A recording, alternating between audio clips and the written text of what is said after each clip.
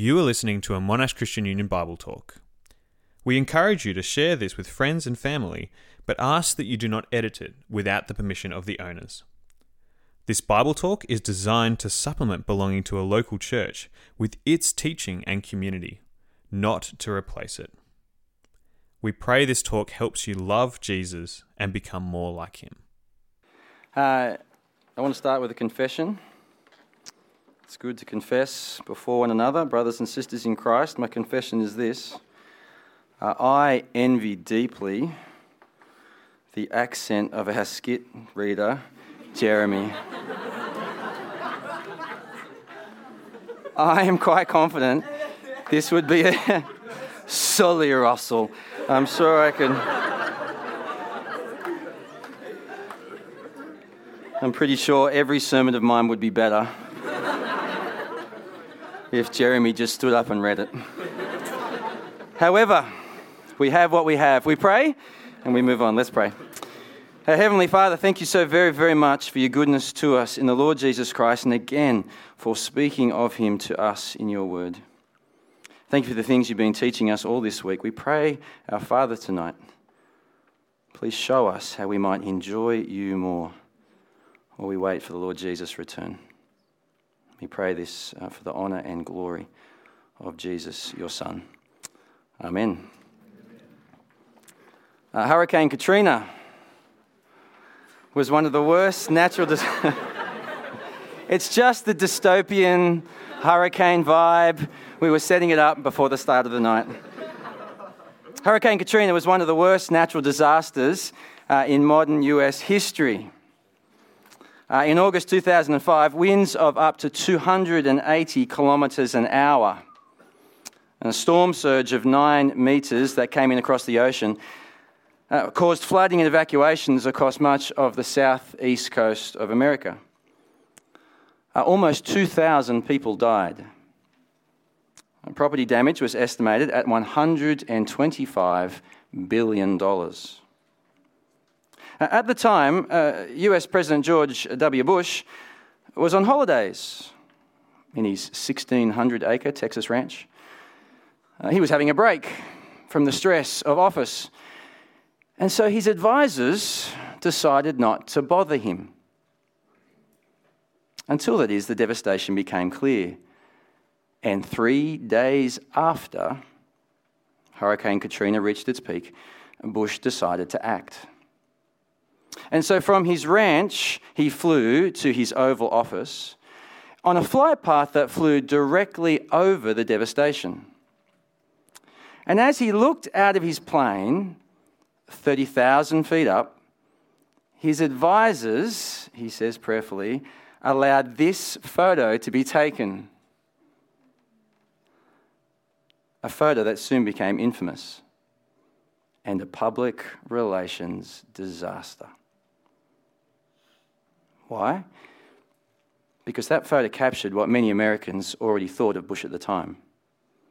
He was a distant, detached president. Uncaring, uninvolved, out of reach, out of touch. Now, it just might be that as this photo was taken, that Bush himself was broken-hearted, that he longed to be there, longed to help. But the simple fact was he wasn't, and he hadn't. He was a president who was up there in the sky instead of down here where they needed him most. And the reason I share that story is, do you ever get the feeling it's a bit like that with God? That he's up there and you're down here. That he seems so far away when you desperately need him close. Don't get me wrong, we heard those first 2 talks. Made and saved to be with God. God himself has made a way. But when it comes to real life down here, or better yet, in fact, real life away from here, back with your family, back with your friends, back on the campus where you're not in the majority, Do you ever get the feeling that your daily actual experience of God is more like that than you'd like it to be? And if you do, or perhaps better when you do, the question is, can you hope for more? For more than a God 30,000 feet up? More than a God who seems distant, detached? Can you know God more and enjoy God more than you do right now? I want to say the Bible says yes. Yes, you can. Paul will pray for the Ephesians in Ephesians 1. I keep asking that the God of our Lord Jesus Christ, the glorious Father, may give you the spirit of wisdom and revelation so that you may know him better and enjoy him more. Even while we wait for the best that's yet to come. You see, as we'll explore some more in tomorrow's talk, the Bible expects there to be a tension in what we experience now, while you wait for Jesus' return, while you wait for the best to come. A tension between what God has done and what you experience now. A tension even between who you are and the way you live your daily life in him. Now, we'll talk about that some more tomorrow. But for tonight, what I hope you'll see is that even while we wait, even while we live within that tension, we can have more. More than a God 30,000 feet up. More than a God who is distant, detached. We can know God and enjoy God more than we do right now. And the question is, how? And the answer is, on your outlines, first by responding to him. And by knowing deep in our hearts that our enjoyment of him begins with him and not with what we do. You see, this is really, really important. Unlike every other religion in the world, Christianity always begins with God. It is, as its heart, a responsive religion. So you can get a little congregational participation here. Imagine for a moment you're driving your car and you turn on the radio and you hear applause. Can we do applause? All this section here, applause. Or you turn on your radio and you hear raucous laughter. What's the first thing you immediately think? You think, what did I miss? What did I miss? That had a limited effect, but we'll see how we go. Why do you do that? It's because applause always comes after. Laughter always comes after something else. It responds to something else. And you see, that's what it's always like with us and God. As we saw on Tuesday, it's always him before it's us. It's never earned, it's always grace. And so we think of verses like 1 John 4. This is love. Not that we loved God, but that he loved us and sent his Son as an atoning sacrifice for our sin. Or Ephesians 2, for it is by grace you've been saved, through faith. This not from yourselves, it's the gift of God, not by works, so no one can boast. Or as one of your own prophets has said, Melba from Monash, on Wednesday morning's prayer and praise meeting,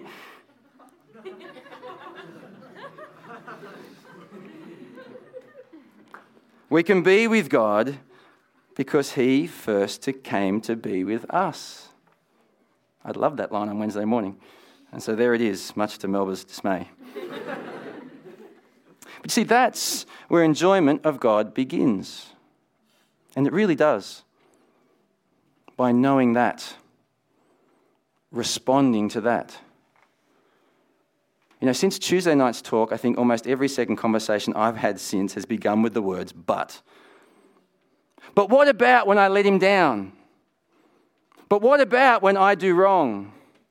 But what about when I fail again? Surely I can't be 10 out of 10. And I want to say that makes a lot of sense. After all, that's how everything else always works. Whether with your parent or boyfriend or employer or team, if you want to be accepted, you've got to be acceptable. If you want to be loved, then you've got to be lovable. See, I suppose if we were to draw this, we'd draw it, he prays again, something like this. Next slide, if it's there. where your performance determines your place. And so sometimes you're in, sometimes you're out, and it all depends on you. But you see, as we saw on Tuesday night, it's not like that with God. Even as your performance goes up and down, or how you feel goes up and down, you're always above the line, completely accepted by Him. See, I want to say it's in knowing that and the freedom that brings and the relief that brings and the assurance that gives that enjoying God begins. And so let me ask you, do you believe it? If you trust in Him, do you believe Him when He says these things to you? How do you enjoy God? First, by responding to Him. And second, by responding to Him. It's not a typo, it's all about the emphasis. It's got to wait a little while for the Monash students, it's okay. Sorry. We gave you the soccer, please give us that. Okay. By responding to Him. Sorry, let's move on. We're being serious. Here we go. That is, to the one and only God who is Father, Son, and Spirit. See, I can't help but wonder whether one of the reasons we fail to enjoy God like we should is because we've bought the lie of the world. That God can only be known in general rather than in person. As though God's an idea or a thought or a force or something else in general out there. But who is the God we meet in His Word? He's not something in general. No, He's someone in person. Or more to the point, you've been learning all week, in persons. As you've seen in your seminar, as the Father who loves, and the Son who He gave, and the Spirit who shares them both with us. In his really brilliant book, Enjoying God, there's still some left on the bookstore, Tim Chester writes, your relationship with God will be deepened and enriched if you know your God like this, as He really truly is. I want to say he's right. Over the last few months in getting ready for this is what I've been trying to do. Instead of just praying to God in general, as if an in general God is all I really know, I've been thinking and praying deliberately to God in person, if you like. To the Father who loves, to the Son who He gave, and even sometimes, I'm a little bit nervous about this, to the Spirit who shares them both with us. And I'll tell you, I found it so helpful in my enjoyment of God. In John 16, Jesus says to His disciples, the Father Himself loves you because you have loved me and have believed that I came from God. See, no matter your experience of your own earthly father, whether helpful or hurtful or horrible, if you are in Christ, you have a Father who loves. A Father who, according to Zephaniah 3, takes great delight in you, who rejoices over you with singing. Like this much younger version of me, with a very much younger version of my now mid-teenage baby girl, rejoicing over her with singing. Now, at the time, I should confess, I didn't know any of the nursery rhymes yet, so she's actually getting 90s grunge rock, but she seems happy enough, and the point you see is the same. That's you. And that's God, the Father who loves. And so much so that he gave you his Son, even as he gave you to him. One author put it this way in a harder but brilliant bookstore on the bookstore. In all the riches of grace that come to us by faith, he, Jesus, is the greatest treasure. He is the indescribable gift of 2 Corinthians 9. He is our revealer and redeemer and hero and friend, our ruler and champion and saviour and king. And when you have him, you have the lot. It reminds me of a famous story. Art collector Baron Fitzgerald, who gets wheeled out by various preachers, so let's wheel out again. The story goes that Baron Fitzgerald died, and I think it was a true story actually. And so all of his extensive art collection was put to auction. People came from far and wide, and as the bidding opens, the first instruction of the will's read. What did it say? It said the painting of the sun must be auctioned first. And so they kind of bring out the painting, but it's not as good as the others. And so nobody bids. Everyone's waiting. Except that is for the master's old servant. He kind of puts up his hand. I have no idea if this is how he did it, but he puts up his hand. And he buys the painting of the sun. And once it's sold, the second instruction of the will's read. Do you know what it said? Whoever gets the sun gets the lot. Whoever gets the sun gets the lot. Bidding closed. You see, that's what it's like with God's precious Son. To have this Son is to have the lot. How do you have the Son and the Father as well? It's through the Spirit who shares them with us. As you may have already seen today in your seminars, as Jesus prepares to leave his disciples, he promises another to come. In John chapter 14, and I will ask the Father. He'll give you another advocate to help you and be with you forever, the Spirit of truth. In other words, when I leave, the Spirit will come. I'll be gone, but he'll be here. And then what does Jesus say in the very next verse? I will not leave you as orphans. I will come to you. And we think to ourselves, well, which is it, Jesus? Is it the Spirit who'll come or you? Is it you who'll come or the Spirit? And of course, that's the point. To have the Spirit's to have the Son. To have the Spirit's to have the Father. That's what the Spirit does.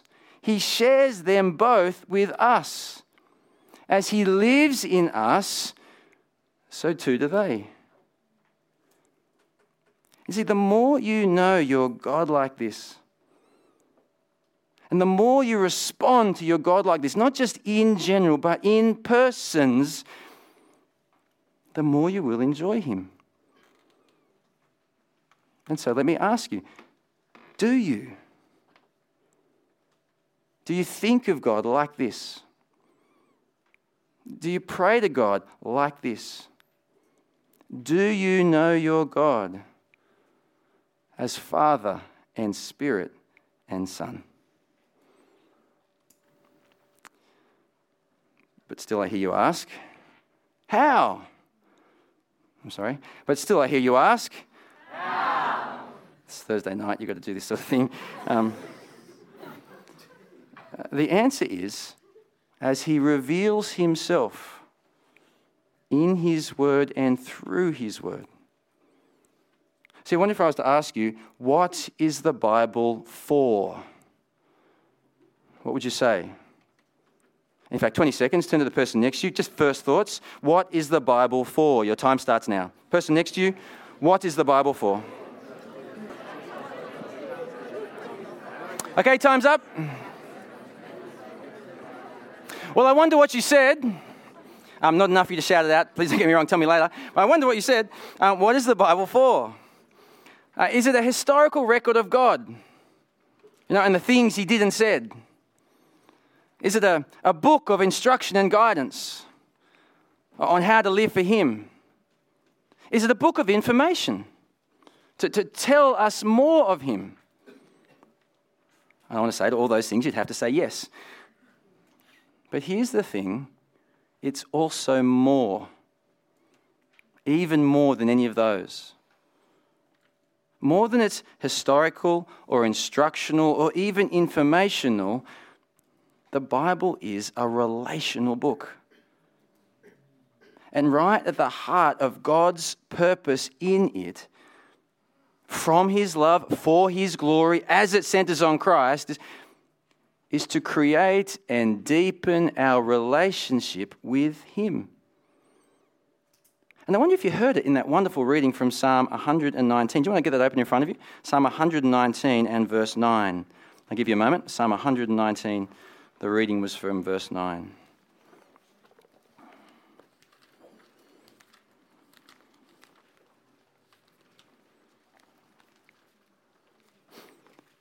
Once you've got it open, I just want you to skim your eyes down at least that first stanza, and more if you're a quick skimmer, and see how the author speaks. How he speaks about God, how he speaks about his word. In particular, how personal and relational is God's word to him. You see it there, verse 9? It's your word. Verse 10, your commands. Verse 11, your word. That verse 13, come from your mouth. See, the Bible is God's personal word, spoken by him, spoken to you. And it's in hearing that word that you get to enjoy him. You see, that's what the psalmist does. Did you see it? As he seeks and rejoices and meditates and delights, and reads and reflects and remembers, recounts, as he takes God's word into his heart and then speaks God's word out of his heart, he enjoys his God. As one author put it, I think really, really well, in the hearing of the Lord's words, believers experience the joy of personal fellowship with the Lord himself. So I ask again, do you believe that? And if you do you do that? Do you enjoy your God in his word? And do you enjoy your God through his word? Famous Christian thinker John Calvin once described the Bible as like a great pair of spectacles. Pretty certain that wasn't what he was thinking, but great pair of spectacles. As the lens through which we see everything else. See, here's the thing. The more you do that, the more you know God in his word, and then look at the world through that word, as you remember him and remember what he's taught, the more you will enjoy your God. When you look at the world and all is well, when you're out like Nathan looking at the stars, and life is great, and you remember things like James chapter 1 and 1 Timothy 6. That every gift comes from him. All of them given for your enjoyment. And you'll thank him. Better yet, you'll praise him. And you'll enjoy your God.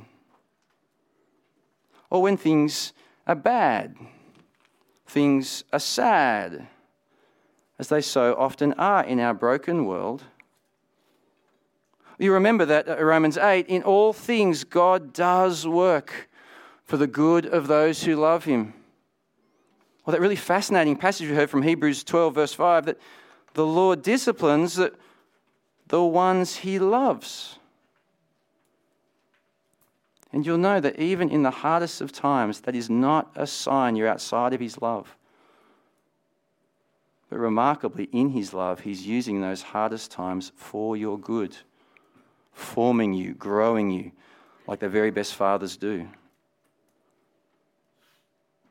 And I want to tell you, I had a chance to experience this. Getting ready for this, I was preparing for this talk, thinking of this, enjoying God in good times and bad. I went away for a weekend with my parents and siblings and their kids.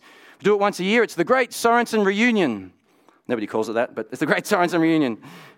And this year was especially special because it was my dad's 70th birthday. So we went off to enjoy our time together. Anyway, do you know what happened in that particularly precious weekend? My car broke down really badly. Somehow a bolt had come loose, punctured the radiator, and there I was on the side of the road. Family reunion, thinking of this, enjoying God. Last, the tow truck came, took us to the mechanics, which of course, being a Sunday, was securely locked and closed. And I stood outside, awaiting my lift, thinking of this, enjoying God. As I did, along with my wife, the phone rang and I picked it up. And here's what it said. Hey, Pete, bad news, I'm afraid.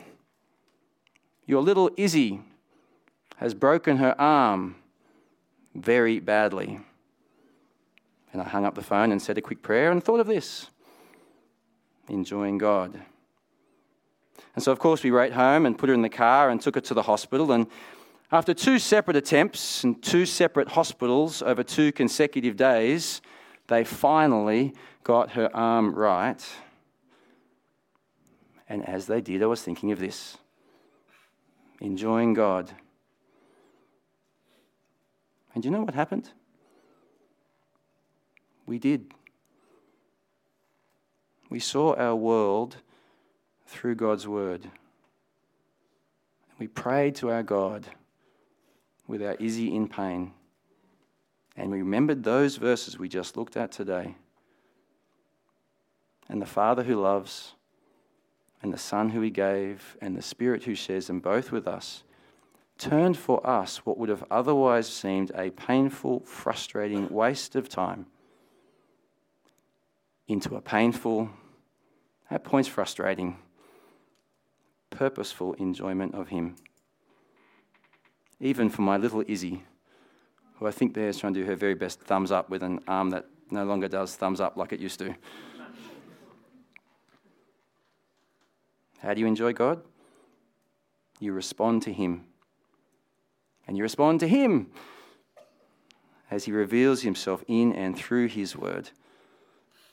And finally, you do it deliberately, prayerfully, with your head and heart and hands. Great Christian author Don Carson's famously quoted, "People do not drift toward holiness.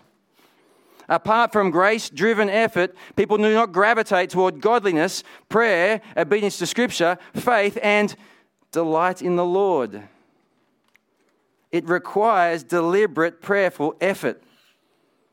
As Paul says in Philippians, do you remember? Therefore, my dear friends, continue to work out your salvation with fear and trembling, for it's God who works in you to will and to act.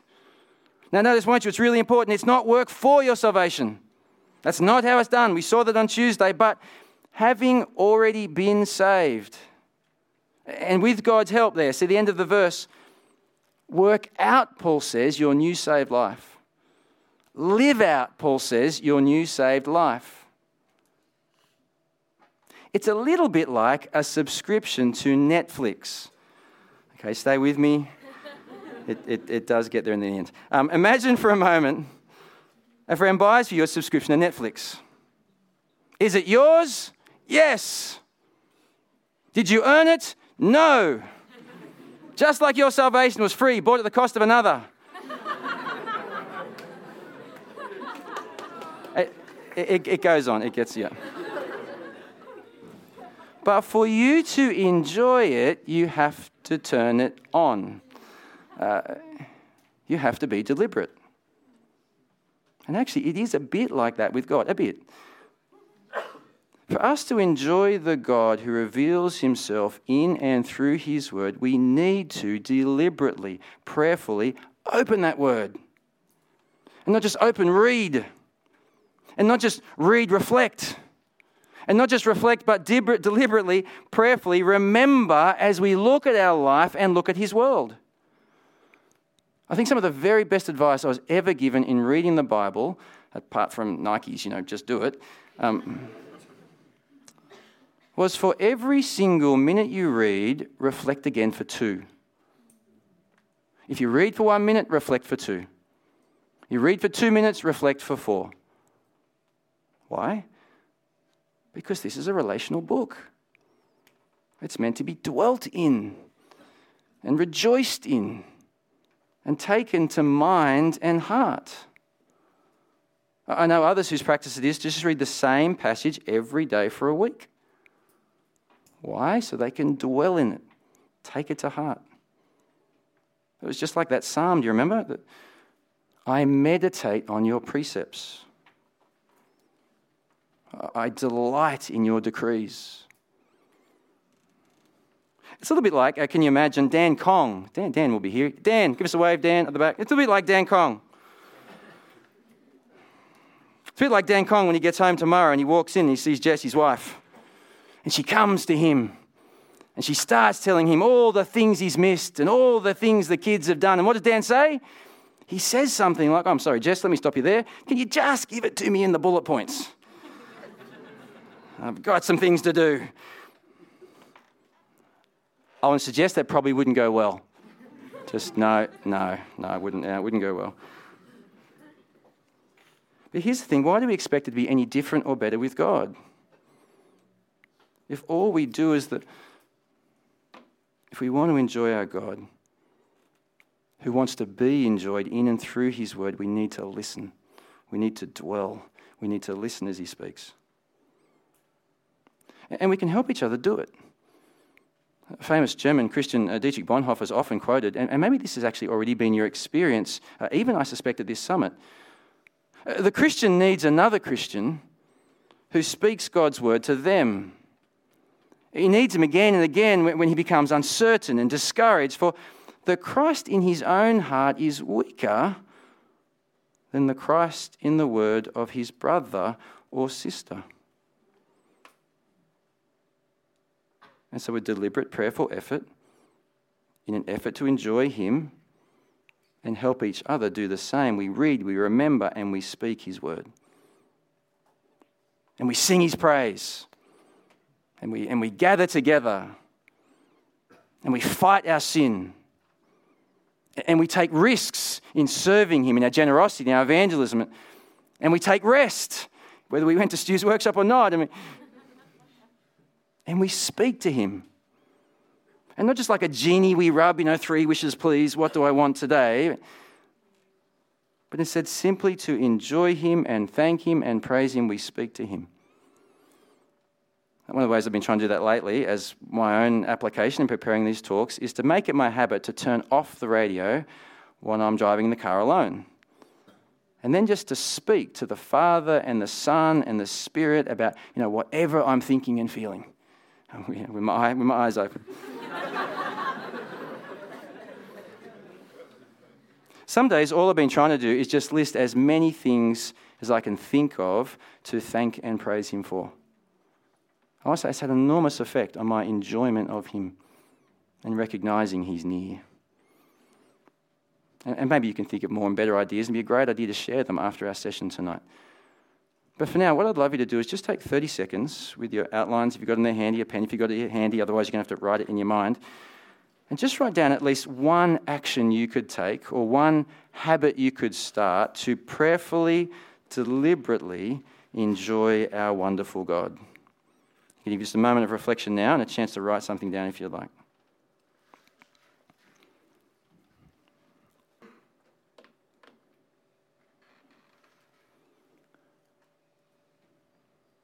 I really do encourage you, it'd be great after this session if you could share with one another what you wrote. That's not a hard conversation to start. And to keep learning from each other how we can enjoy our wonderful God. But as we wrap it up, in 2005, 30,000 feet up, whether he meant it or not, George Bush, it's a Thursday thing, George Bush really was up there while his people were down here. He really was, for that moment at least, out of reach and out of touch. But one of the wonderful things about the Christian message is it never need be that way for us and our wonderful God. The Father who loves, the Son who he gave, the Spirit who shares them with us are all ours to enjoy more than we do right now. And the question is, will we? While we wait for the best that's yet to come, more about that tomorrow, will we now enjoy our God by deliberately, prayerfully responding to him as he reveals himself to us. Let's pray that we would. Let's pray. Thank you for listening to this Monash Christian Union Bible Talk. We long to see everyone at Monash University know a disciple-making disciple of Jesus Christ. If you have been blessed by this ministry and would love to support Monash Christian Union, you can do so via the link in the podcast description.